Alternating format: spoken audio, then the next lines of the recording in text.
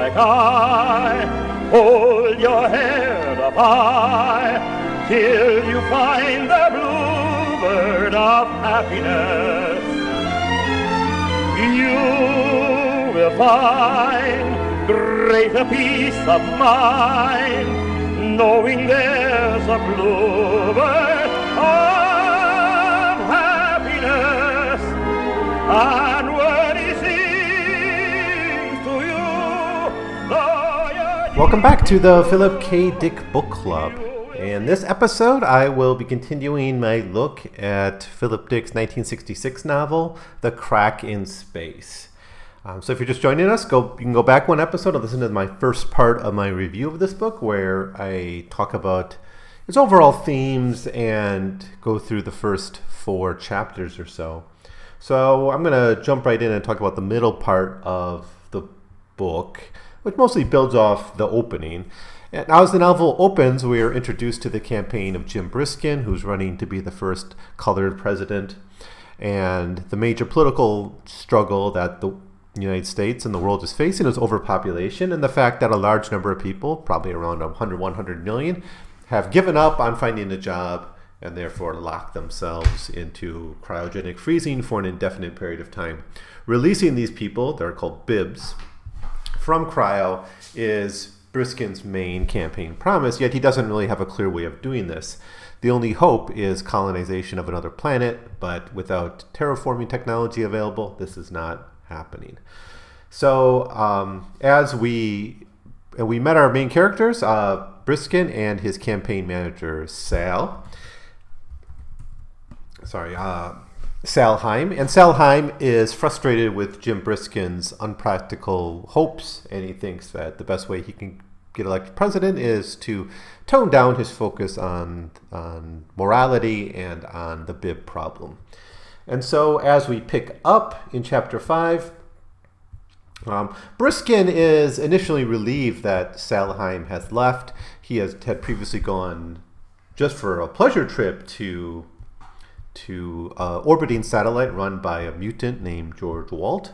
This mutant is basically like conjoined twins who have evolved together as 2 minds in one body, one called George and one called Walt, and his job is to run this orbiting pleasure satellite, which is one way that in a world where reproduction is discouraged, that people's sexual energies can be released without being directed into the normal family dynamics of family and kids and all that. It's all tied to the population problem. Now, Briskin initially is relieved that Sal has left. He will now be free to follow his own ideas in the campaign without being burdened by Sal's cynicism. He goes to a meeting with Tito Crivelli. Crivelli's a private detective we met before, and Crivelli tells him that the Terran development has found a solution to the bib problem in the form of an alternative Earth, which was discovered via a malfunction in a Jiffy Scuttler, a transportation device that was first introduced in the short story Prominent Author. In exchange for this information about how to solve this problem, Briskin offers Crivelli what he wants, which is the position of Attorney General. It's not quite clear to me why Crivelli, who kind of comes off as a bit of a low-level hired goon, would want this high position, but that's what he wants, and Briskin is willing to give it to him because this is the opportunity he's been waiting for to really have some definitive backing to his main campaign pledge. Now, meanwhile, Mira Sands is going over Crivelli's reports and relishing her victory over her husband. As I talked about in the last episode, Mira Sand is in the middle of a prominent divorce, which is a big media event. Her husband is Lurton Sands, is a major Artiforg surgeon who has a mistress, and he has hidden his mistress somewhere, and no one really knows where. Mira Sands hired Crivelli earlier to find out where she's stashing his mistress. So she's going over the report, relishing her victory. Meanwhile, Briskin is giving a speech in where he comes out against George Walt's brothel, his orbiting satellite brothel, and announces the possibility of relocating bibs onto a secondary Earth. Mira Sands welcomes this, despite the fact that her main job is an abortion counselor, and she makes her living off of young people coming to her for an abortion. She is kind of disgusted with her job, and she's glad that she may not have to do that anymore. She's one of the few older people in the novel who's not deathly afraid of losing their job. Now, the Sands couple is a microcosm of the whole issue of overpopulation, in the sense that Lurton Sands harvest organs from bibs in order to keep people alive so they don't die, which means they never have to retire, which means there's overpopulation and not enough jobs, which means that young people can't afford to have families, so they go to an abortion counselor, which is his wife. So it's all a nice little circle in that family. Mira Sands, though, is presented a little bit more sympathetically as someone who maybe might be happy with being done with the whole job of abortion counseling. Herbert Lackmore, now he's fearing news about Secondary Earth, and he fears for his job.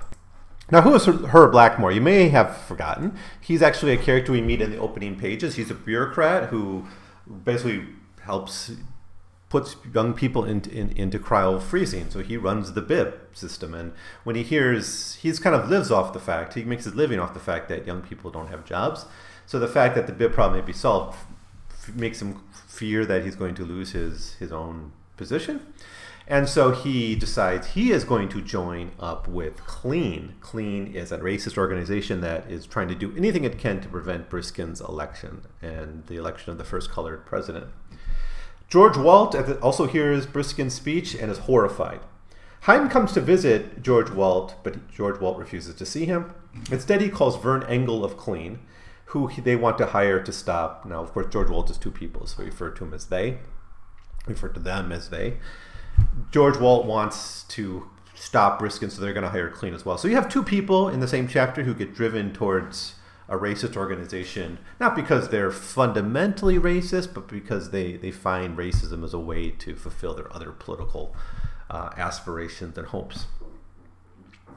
They invite Engels up to discuss the plans. George Walt, though, is highly agitated that a successful Briskin presidency may mean the end of his business. So he's not that concerned about the bib problem, but he does benefit from the fact that people aren't really encouraged to have families and normal relationships, and so they go into, they become consumers of sex work. Lurton Sand is also horrified by the news because he knows he'll lose the source of his organs that he's used to save so many lives. And so you got a lot of people who really are threatened by the fact that there may be a solution to the bib problem, which we're reminded of, that a lot of people relied on a very unjust system that kept millions of people out of work and poor and uneducated and ignorant, and ultimately with no place for them on Earth. The only place they can go is into an indefinite cryosleep. That's not an innocuous system. It's not just a necessary evil. People benefit from it directly through their careers, and they're all threatened by it. So chapter 5 is kind of an important chapter for reminding us how many people are tied to this bib problem and benefit from it.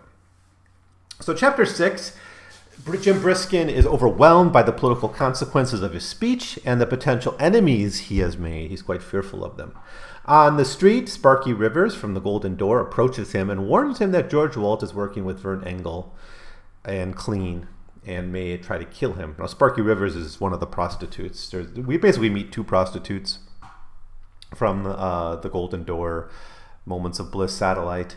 One is younger and the other is a Jerry who, through basically transhumanist means, has kept herself young and beautiful and for decades and decades.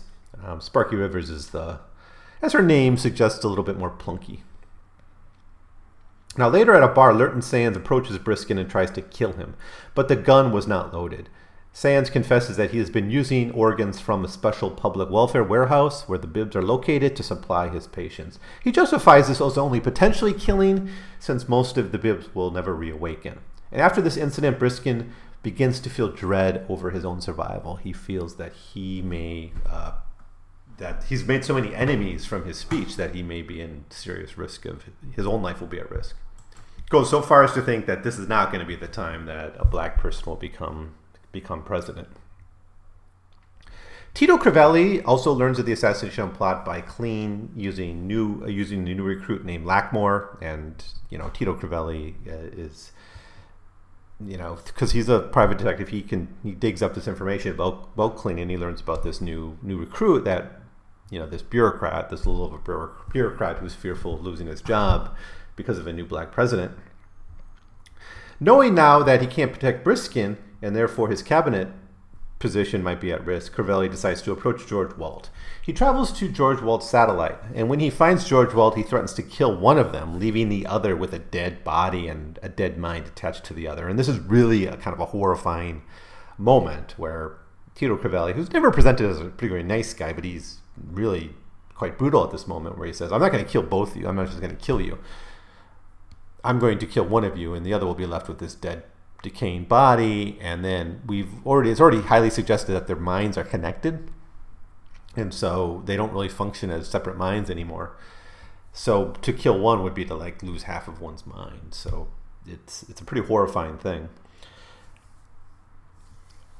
And he says, if you don't stop the contract against Briskin, I'm going to kill you. Crivelli eventually does shoot one of them, and Crivelli promises to kill him and prevent a miserable life as one half of an entity if he goes to talk to Engel. So chapter 6 ends in quite a horrifying manner as we see Tito Crivelli make good on his promise, his threat to kill half of George Walt. In chapter 7, we reintroduce Herb Blackmore, who's now fully into Clean, fully engaged in that organization, and he's preparing for the assassination attempt on Jim Briskin. His weapon can kill from miles away, and the technology is briefly described here about how it can kind of home in on Jim Briskin's DNA. 2 men from Clean arrive, telling him to surrender his weapon since the plans have immediately changed. Blackmore resists, but is quickly defeated by the thug sent by Clean. So it seems that Tito Crivelli, through George Walt, or whichever, I forget which half was not killed, but through George Walt, they're able to negotiate this new strategy for Clean. Tito Crivelli then calls Briskin, letting him know that he has stopped an assassination. He advises the candidate to surround himself with people he can trust, because future assassination attempts may easily come.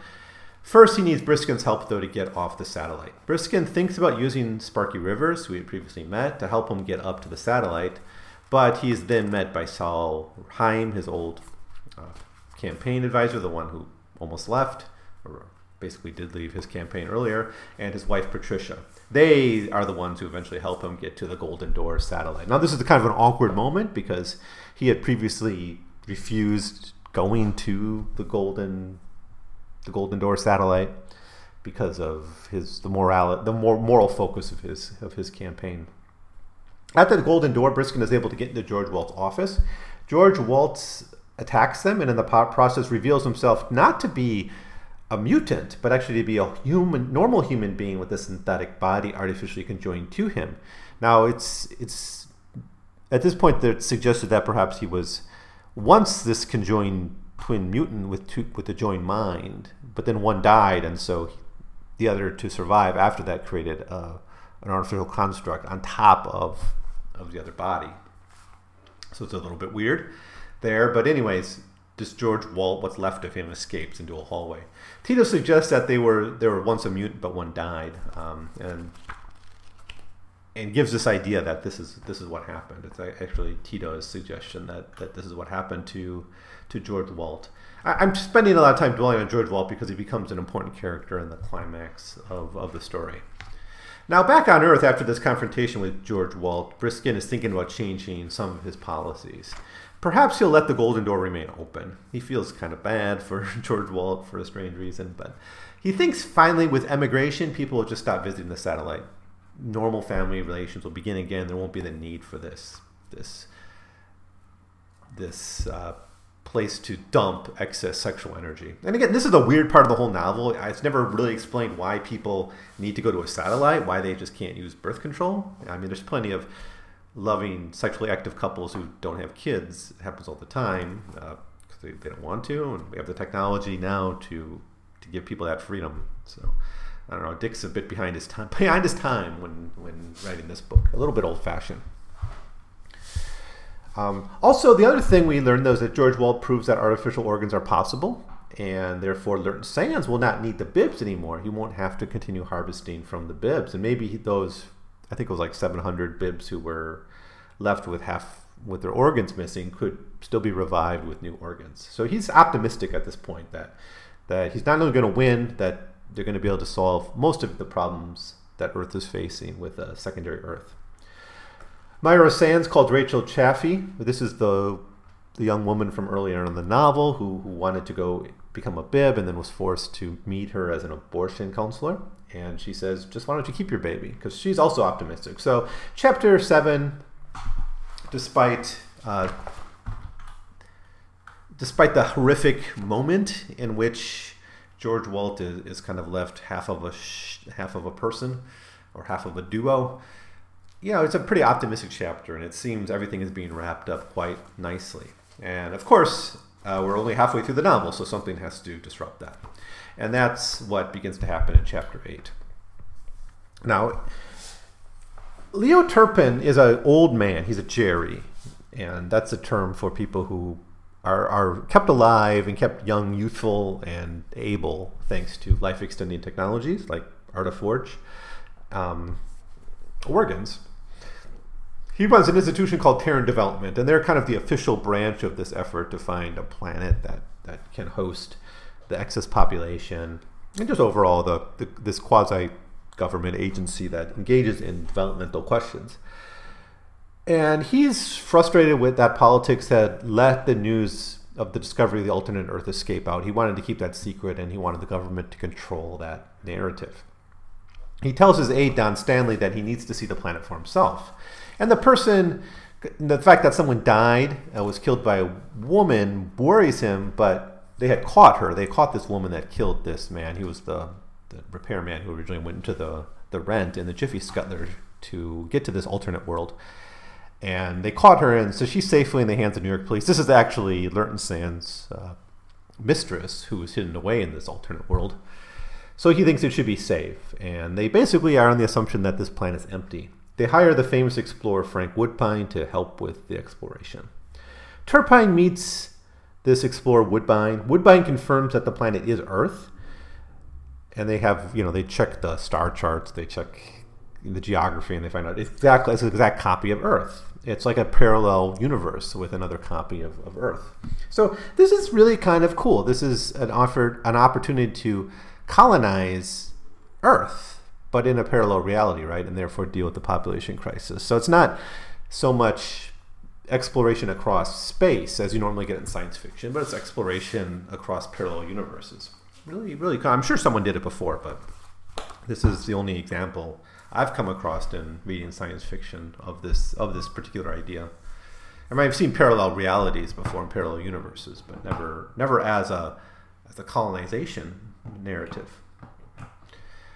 But anyway, Stanley reminds them that they need to go look for lights or evidence that there are intelligent creatures on the planet. They can't just start marching in. Turpin reminds them that he's not interested in the politics of this discovery. He doesn't care about the fate of the Bibs. An engineer traveling with them announces that he has, in fact, identified some light sources which emanate from where major cities on Earth are, but most of the light sources are actually in Africa. So the population distribution of this planet is different than on Earth. Of course, on our planet, most people live in Eurasia. I think 3/5 of the world's population live in Eurasia. In this one, most of the population centers in Africa. And so, but there also suggests that there are people here, so that causes a problem. Who are these people? How much of the planet have they colonized? What kind of technology do they have? Can they displace? Can humans coexist with whoever they are? They wonder if they've traveled in time, maybe gone to a past. Maybe this is Earth in the past, but they reject that. They're able to see the star charts and say that this is Earth at the same time. This is another parallel Earth.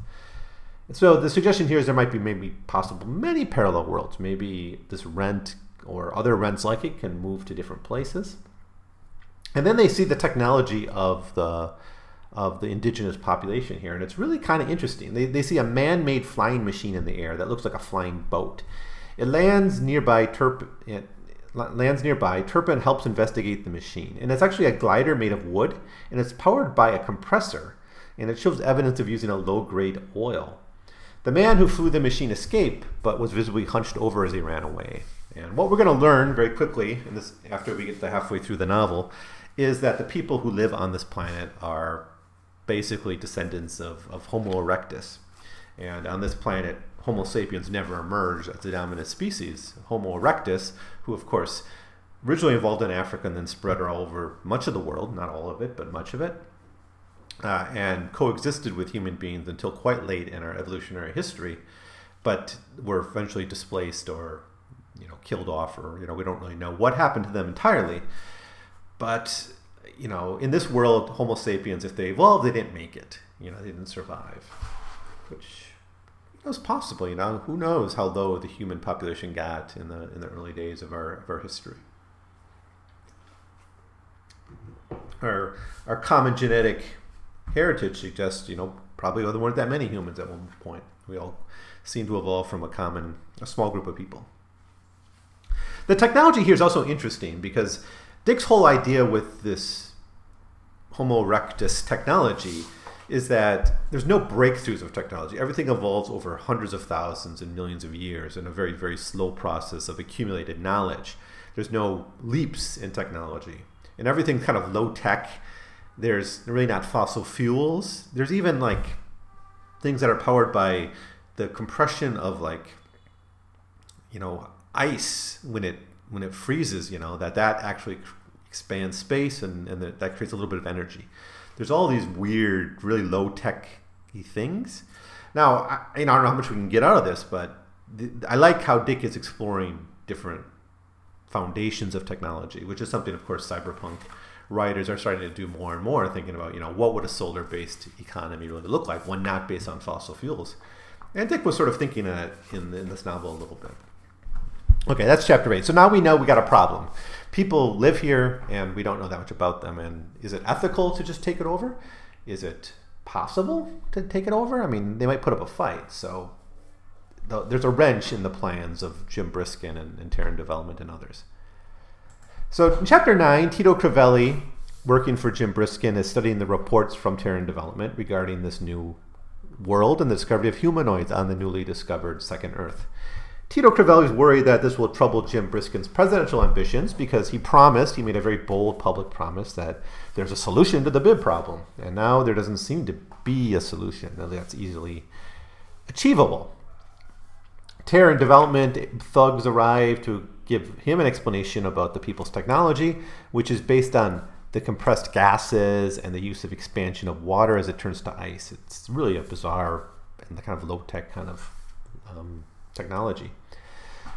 They have figured out that this planet is Earth in the same time as our own, but diverged around 10,000 years ago as Homo sapiens never emerged as the dominant species. They died out. The development of their technology is so amazing since they don't have a written language.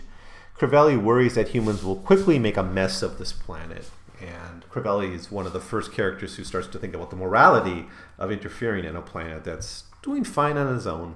Doesn't need humans to come in. So the whole narrative of colonization comes into here. And it's something Dick was interested in. He talked about this way back in Dr. Futurity. I think that's the main book that deals with this. And it brings it up again. It's something I wish he would have maybe explored a little bit more systematically. But he certainly is concerned about the frontier, the relationship between frontier and colonization. It's something that bothers him a bit. And a lot of the narrative here is about, what do you do about the indigenous people? Do you have a right just to plow over them? So Selheim, now once again working for Briskin, optimistic about his chances, rejoins the campaign. He wants to get his candidate to work closely with Terran Development. He thinks, why not work with them? You're going to be the next president. And, they can be our allies. He manages to contact Fred Woodbine, the explorer, who tells Sal that Briskin should discuss that problem with him in person. And so in Woodbine's apartment, Briskin is shown the compressor and the other artifacts from the planet. So despite their technological ability, they seem to be stuck in an early age of civilization. And this comes out of the fact that they don't have any great leaps. They don't have they don't have the Renaissance. They don't have the scientific revolution. Everything is built slowly, painstakingly, generation by generation through kind of brute will. It does nothing comes easy to the peaks. That's what they end up being called, the peaks. Yeah, for Peking man. But Terran Development is planning to use their fascination with precious stones to trade with them. And again, we're reminded of the old stories we learned maybe in very, very old-fashioned, American history, that the Indians, sold Manhattan for some gems or something. That's, of course, an overly simplified narrative and not really very true. Most historians now don't emphasize that kind of look at the early encounters between Native Americans and Europeans. But in Dick's day, there was still that kind of talk. And, here we're back to this. We're back to trying to steal a planet from people using precious stones. Woodbine suggests that they should take George Walt with them and convince the natives that he's a god. In any case, while the humans and the others can learn something from the Peaks, Woodbine is certain that this relationship will break down. It won't go well. Now, a researcher at Terran Development then contacts Don Stanley to tell them that they have lost a satellite, the QB satellite. That was they took a satellite through the Rent, I think, and have it orbiting Earth, this secondary Earth, and it got shot down.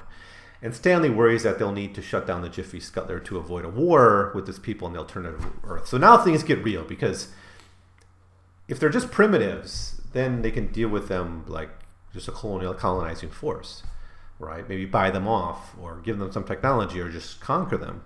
But if they have the ability to shoot down satellites, they have abilities that we're not really aware of, and maybe they can put up a fight. So then we get to chapter 10. Darius Pethel, he's the guy who ran that Jiffy Scuttler repair shop, the ones who first discovered the Rent. And he's demanding that Turpin allow him to visit the alternative Earth. And we start to see that people want to go there. And it's not just the Bibbs who want to go there. It's other people who want to go there as well. Turpin leads him past the guards and sees Jim Briskin there. Pethel introduces himself to Briskin and declares his support for him. TV reporters are there as well, commenting on the historical events taking place, as Briskin is preparing to journey through the Rent. A small party, which includes social scientists, is traveling from the Rent to Normandy. So this is this public initial exploration by Briskin as part of his campaign to go check out this alternate world and help him make it look like he's making do on his campaign promise. So at Normandy, they see one of the native people. Jim Briskin quickly identifies him as a pre-human, specifically Synthapus, I think it's pronounced. It's essentially a Homo erectus. It's the Peking man. Okay, so the Homo erectus is actually a fairly diverse group of people, and there are certain theories of the origin of humanity called multi-regionalism, not really popular today, that suggests we all kind of evolved from Homo erectus. So there were kind of different branches. This is specifically Peking man, the ones discovered in North China in the 30s. So these encounters prove that the universe branched away from their own Earth much earlier than previously thought. Their technology emerged because of an immense amount of time they had on the planet. Nevertheless, it's pretty amazing what they have accomplished with their limited mental capacity. Sal Heim is ready to go home, worried about the political quagmire involved in trying to communicate with the Peaks. There's all kinds of concerns here. Are people going to accept conquering these people? Can we even do it? Is there room on this planet for both? How can it be negotiated? And Sal's always panicking, always being political, always trying to find the right solution to these problems. Starts to think, we're not going to be able to work this out. And Sal's kind of like us, always seeing this problem from different sides as the novel goes on. Going from optimism to pessimism. So he's worried that eventually violence will break out. He also thinks that eventually, if these two populations meet and encounter each other, it's going to be a civil rights issue. There's going to be calls for voting rights or intermarriages. And the whole question of are they human will come up. And Sal can't say they're not human. They can make tools. They have technology. They have language. They're different, but shouldn't they have the same rights of other people? Tito Crivelli points out, though, that these Peaks probably had wiped out humanity at some point in their timeline, so they're not exactly nice guys. But violence, probably ending with the defeat of the Peaks, seems inevitable. And our own history suggests violence between these hominid species. And I think at one point they mentioned Neanderthals were closer to humans, and maybe we interbred with them, but with these Homo erectus and others, they had to be slaughtered. And Tito Crivelli's the cynic here. And says, if it happened in the past, it'll happen again. It's just this cycle. And Dick, by this point in his career, starts to think about the eternal return a little bit. Of course, the best example of that is The Maze of Death, I think. But it's a narrative of an eternal return in the sense that violence will always come back. The genocide is just part of human history. He also thinks about how Callie Vale, who is Lurton Sand's mistress, was hiding here when, and that maybe she saw the peaks. And so we don't hear much more about Callie Vale in the novel. I think this is the last maybe she is mentioned. So that takes us through chapter 10 of The Crack in Space. I think that's all the time we have for this episode. I'll finish up my thoughts on The Crack in Space. 4 more chapters left. I'll go over the events of those 4 chapters and then give you my overall thematic summary and why I think this is an important book in Philip K. Dick's canon. So as always, thanks for listening. If you have your own comments about this part of the story, the middle part of the story, about the moral questions about the fact that this planet is populated, about what does this mean for how we look at our own frontier history and the New World and all that, should we be looking at this novel as part of Dick's overall frontier thesis? Whatever you think about this, though, please leave your comments below or send me an email at 100pagescast@gmail.com. I'll be back shortly with my final thoughts on The Crack in Space. You must search till you find the bluebird. You will find peace and contentment forever if you